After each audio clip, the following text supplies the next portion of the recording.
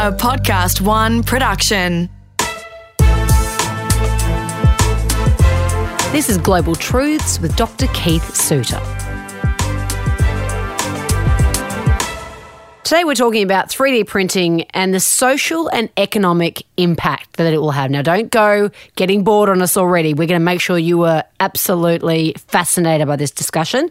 It's based on a report from the World Economic Forum identifying the ways which 3D printing will change the world, and it is really quite extraordinary. Dr. Keith, what sparked your interest about this whole thing? Well, at the moment, we're going through a trade dispute between China and the United States, initiated by President Trump.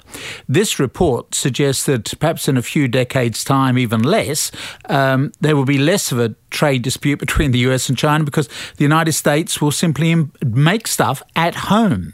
Literally in your own home rather than having to import it. And the technique for doing it is called 3D printing. The technical term is additive manufacturing. So it's a bit like having a sheet of paper which you print out on, and the printer's ink goes across that sheet of paper. And then if you're putting in colours, then you build more and more onto it. Well, if you can imagine that now scaled up to producing your own home that way. I do not understand how this even works. I can't even visualise, Keith, because I'm, again, technologically inept, like a lot of our population, I'm sure, with me on that. But I just don't see how. So what kind of stuff at the moment can we 3D print? Well, at the moment we're printing body parts. So if you go in for an operation on your knees or your hips, for example, the chances are that'll be printed. A lot of dentistry now, if you go in to have a filling put in, if you remember the old days, you'd go into the dentist and then they would drill a hole in the existing tooth, take out the decayed material, and then they would impact in... Filling. That's gone. Instead, if you're going to a really sophisticated dentist, they will look at your tooth, send the designs to a printer, which will then print out your filling. And then the filling comes back and it just gets inserted into the tooth. They do a bit of work just to clean it all up and then glue it in. But how do they get that material that goes in the tooth? Whatever they make that out of, you know... ceramic. In that case, it's a ceramic. So you can do printing with a variety of things. So, for example, we've had a concern in New South Wales, no doubt elsewhere, because there's a guy in Texas who has put onto the internet a design for a plastic gun. So this is a gun that will fire particular types of bullets. Did you say from Texas? From Texas, yeah, this is it. Of course it's Texas. And so the guy has put on the design. So if you've got a machine that prints in plastic, you could then produce a gun which will not be picked up by airline security because it'll just go through the X-ray machine without any parts containing metal. Now, what they do for the bullets, I don't know, and I don't want to ask questions, but that's the theory. So you end up then with this problem that obviously it's a security problem. You've got people printing out their own guns. What I find fascinating is that the World Economic Forum on its website is also talking about a San Francisco company called Apis Core who can produce a house for you for $10,000 American, and it is 38 square metres or about 400 square feet. So it's a small house. They talk about it being very cosy. So it's got a bathroom, a kitchen, and a large sitting room which would contain a bedroom. It's really a bit like the accommodation that you would have if you're an upmarket student. University colleges now aim to produce apartments that size. That's probably a Sydney studio apartment. But we're going back to how this even works. Yep. And this machine would be probably the size of a warehouse to pump out something like that. It's based in a warehouse, but it's not quite the size of a warehouse, but it is certainly a large machine. It sits in the middle and then builds the material around it, if you can imagine that. Right, and it looks like a printer. And it looks like, it's a squeezing out material, which then creates the walls of the house. So the walls of the house are a solid construction. And so the way they operate at the moment is that they print the house for you for $10,000 American dollars. And then, of course, you've got to get it delivered to your site, and you've got to put on the cost of buying the land, connecting to water, sewage, or power, etc. But essentially, you can get an actual house house for yourself. You're not going to be able to fit your kids in very easily, but certainly for yourself for $10,000. And it's printed. So at the end of the printing, so the walls are getting bigger and bigger as they're going around this giant machine, which obviously rises up as it prints the walls, fully automated, no humans involved. You get the machine at the end, and then the machine can be plucked out from a crane, and you've got the house. Whoa. I mean, this is just... I don't it is mind-blowing. Most people don't know, I would imagine, how far this technology has gone. Exactly. And that is the issue. You know, we've looked at things like in the past with the impact of information technology. And I'm always wary of the fact that people make these alarmist predictions. But you've also got quite an interesting history of people who have said, no, there's not going to be any demand for information technology. There's one from a guy called Watson, who used to be head of international business machines. They did cashiering machines and that sort of thing. And he said, there'd probably be a market for around the world for, I think, 10 computers. That's it. Of course, IBM then went on to make lots of money out of computers. There's an even more famous one I noticed that's doing the rounds at the moment. It's now 41 years old, and Ken Olsen, who was the founder of Digital Equipment Corporation in 1977, who said there is no reason anyone would want a computer in their home. So this is an IT geek. You know, at least you can say with Mr. Watson of IBM, you know, he was in a different era. But this guy, Ken Olsen, actually ran his own computer company and said in 1977, well, we won't be able to get computers into people's homes. And yet, of course, you're carrying a computer around with you on your mobile phone now. So there's always this risk. On the one hand, you make statements, the world is going to be transformed by computers, and people say, you're being alarmist. At the other end, you've got people who simply cannot believe the rate at which the world is being changed. As I say, Ken Olsen, who ran a computer company, saying, well, you'll never have computers in the home. So we've got to be very careful with these predictions. You know, people will underplay the pace of change. And what I find interesting is that when you look at this notion of 3D printing, that it is already in operation in a small way, but it's being prototyped in a variety of contexts. So I've mentioned the building a gun, a plastic gun, the house that is available in San Francisco, and teeth, of course, teeth fillings. These things are already underway. Or if you need to get more hips or knees, they're being printed now. And then we're going to look at printing flesh. What? Which is incredible, and ultimately possibly... But that's got to be fake flesh. You can't, put material like flesh into... No, it's not going to be squared. It's going to be fake flesh, yeah. But, you know, who knows? And a heart or something like that will be printed out. For me, the best example of all of this is right above our heads on the International Space Station. So they needed a particular type of metal equipment on that space station. Instead of waiting for the next convoy to go up from Earth, they simply sent up the plans for printing it. They've got their own 3D printer on board. They printed out that equipment on board. Oh, my gosh. This is the way the world is going now. The problem is that we have people who are far more concerned about sport, etc. But you've got these big changes that are going to be blindsiding us. And, you know, as you know, I'm not an IT geek. I look at the social and economic impact of what's going on. And they're horrendous changes, for good or ill, that are going to be occurring because of 3D printing. All right, so let's go in that direction then. What are you most worried about? Let's talk economic impacts. Yes, well, okay. I think that the major one, obviously, will be the transformation of manufacturing jobs. If you think back to something like your mobile phone, which is a camera, right? Now, I can remember a time, I'm sufficiently old, when you took a photo and you took the film down to the chemist to be developed, and 2 days later you got back from the chemist, from Kodak, a series of prints, right? Kodak is broke. And yet we are taking more photos now than ever before. We take more photos globally in 2 minutes than we did in the whole of the 19th century, which is when cameras got invented. So you carry around with you your own camera. Now, you don't need to keep your photos. The photos are stored up in the cloud, wherever that may be. But you are doing your own work, taking your photos. Kodak is knocked out of the picture now. So you don't need Kodak as that intermediary. You do your own work. Now, the issue is with 3D printing is that instead of buying things down at the local store, you just print it out at your own home. And so that is the new revolution. So you will see a decline in the number of jobs in the manufacturing sector. Obviously, if you print out your own house, then you obviously don't need too many builders. You still need painters. I was interested to look at the APIS Core video, and you actually see people painting the wall. And this is the house that's being made. This is the house in San Francisco. So you still need painters at the moment. So people would be in their own homes with their own printing device that you would imagine you just load a design into. Yep.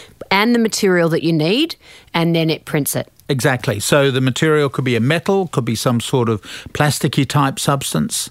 So you'd have how it would work, we just don't know. It's a bit like my trying to describe how you would store photos with actually not having the photos on paper. Now you know how to do it because it's in your mobile phone. But if I was talking to you 20 years ago about how you would store photos in a cloud, you would have had difficulty, and I would have had difficulty in sort of conceiving of that. But if you're talking about in 20 years' time, perhaps even less, remember, this is the problem which we have with computers. Progress can be faster than anybody would think, in which case then you would see the loss of building jobs, and so you would have increased unemployment. I keep worrying all the time about what computers will do to jobs. Okay, there'll be some new jobs being created. You've obviously got to have people who are able to design all the new things that are required. But it means that you'll do more things at home. In the same way you take your own photos and keep those photos in your own cloud somewhere. You don't need to go down to the chemist. You don't need Kodak equipment. So that the next development in the manufacturing era will be that you'll do your own printing of material. So then obviously this would have huge ramifications for global trade, for example. Yep, and that's what's interested the World Economic Forum, because during this week we've got the crisis between the United States and China. And so the World Economic Forum is saying, well, it may well be in a few years' time, Americans will manufacture more of their own products at home, not just within the US, but actually at home. You won't need to import stuff from China. Now, if you think about it, China is the workshop of the world. Its economic growth is based on the fact that it's producing computers, etc. If that's Apple, then that's probably made in China. Okay, designed in the United States, but it's actually assembled in China. So those jobs will disappear if you have increased robots. Now, you're not going to be able to print out your own mobile phone, but there are a lot of other basic things which you'll be able to make at home. You won't need to import from China. Or any country. Or any country. You just make it at home. And you won't need to go down to the local store to buy something because you would have printed it at home.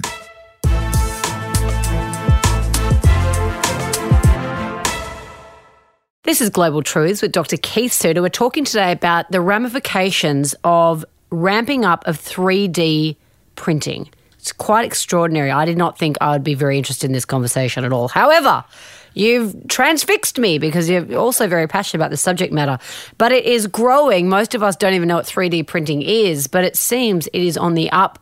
You'll be able to print so much of this kind of gear at home. You buy yourself a little printer and then you buy the material, you put it in there, and then it can print all sorts of different things. For an example, a company in the US is building a house at the moment with certain material. There's a plastic gun that was made in Texas a few years ago.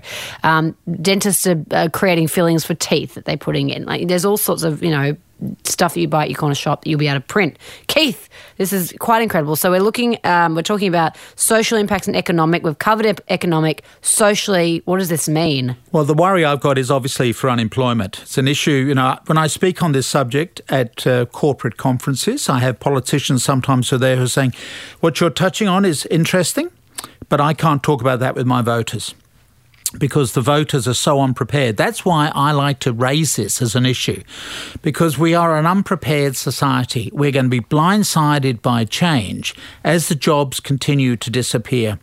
We've already seen that, when I left school, I was guaranteed a job because in England, you either went in as a bank teller or you went into work in the civil service. I went into the civil service. Unskilled, 15-year-old, educational disaster, but guaranteed a job.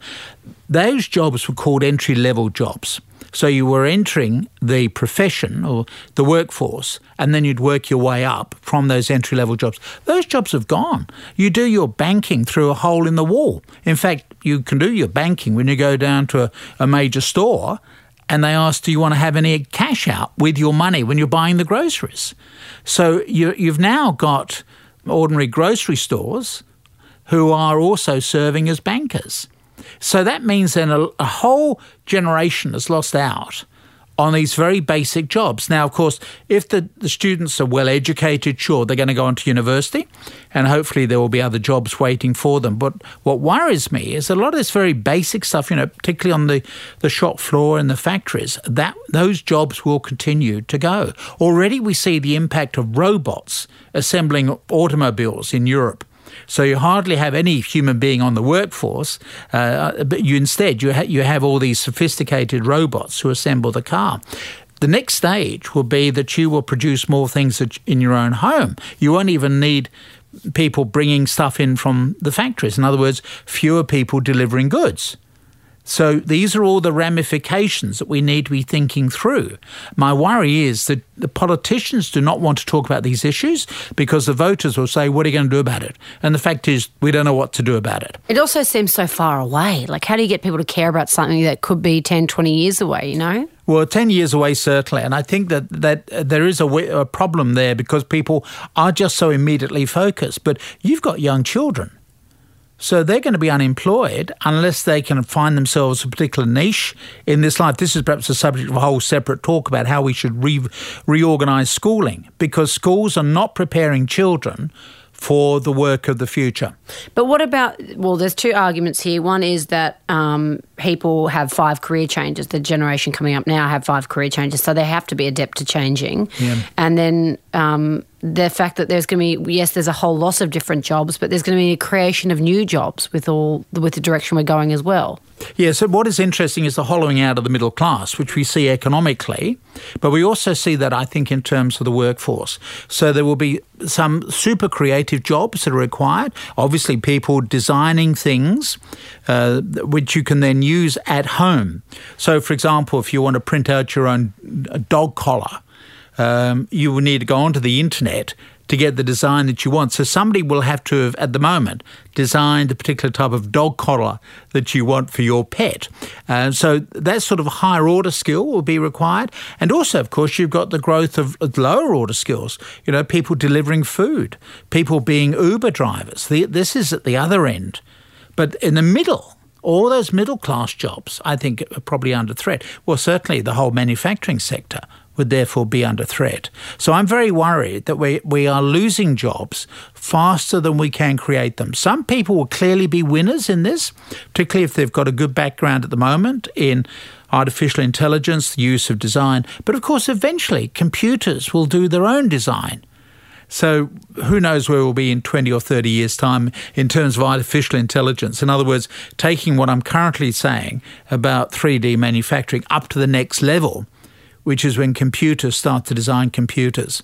This is real science fiction stuff. I'm just dealing with immediate issues and encouraging people to think about the immediate implications of the 3D printing revolution. Oh, yeah, and I completely understand that, but playing devil's advocate as well. You've got the future is computers and robots and all those kind of things, but they don't understand humans. So won't there be a growth in human-related jobs? Because machines can't relate to humans. So service of jobs, relationships jobs. Yes, absolutely. So the real growth area in Australia today is in aged care and healthcare.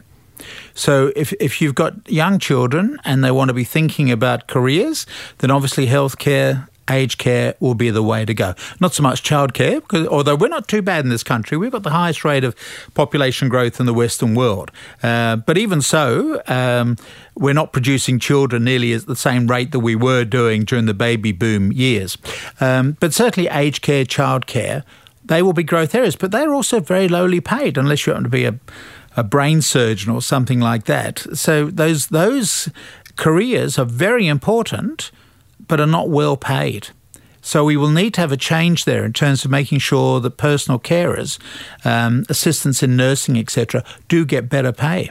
So 3D printing, let's go back to that. To end off on, where are we at with it now? Who is using it in everyday practice in Australia, for example? As usual, when it comes to IT, Australia tends to lag behind. The United States is very good in this area, and also China. Now, it's the US that's getting most of the publicity about what you can do with 3D printing. So the United States, as I say, you've got this corporation in San Francisco, publicised by the World Economic Forum, which is actually able to build a house. I think one of the things that the World Economic Forum publicises about this is the fact that people have so much difficulty imagining an entire house being printed. I know there's a similar one in the Netherlands, so there's a bit of rivalry already between the Netherlands and the whole of the EU. See, the advantage of 3D printing, the negative sides we've already covered, the advantage of 3D printing is that you only use the material that you actually need. So in other words, that if you're making something from scratch, you tend to have a lot of raw material that's left over. If you can imagine cutting something like out of wood, say, or out of stone, you end up with a lot of debris, which is simply discarded. Whereas with 3D printing, you are only going to use the materials that you actually need for the house. You will not have stuff to be thrown away on the rubbish tip. You will not have wasted resources. That's the advantage of 3D printing. You just use what you need. So that's an advantage. It's going to help the environment, but it will not necessarily help the queues of unemployed people. Dr. Keith, as always, very fascinating. This has been Global Truths with Dr. Keith Suter. And Global Truths is recorded in the studios of Podcast One. Producer is me, Kate Mack. Production assistance by Liv Proud. Audio production by Darcy Thompson. And for more episodes, head to podcastone.com.au or download the Podcast One app.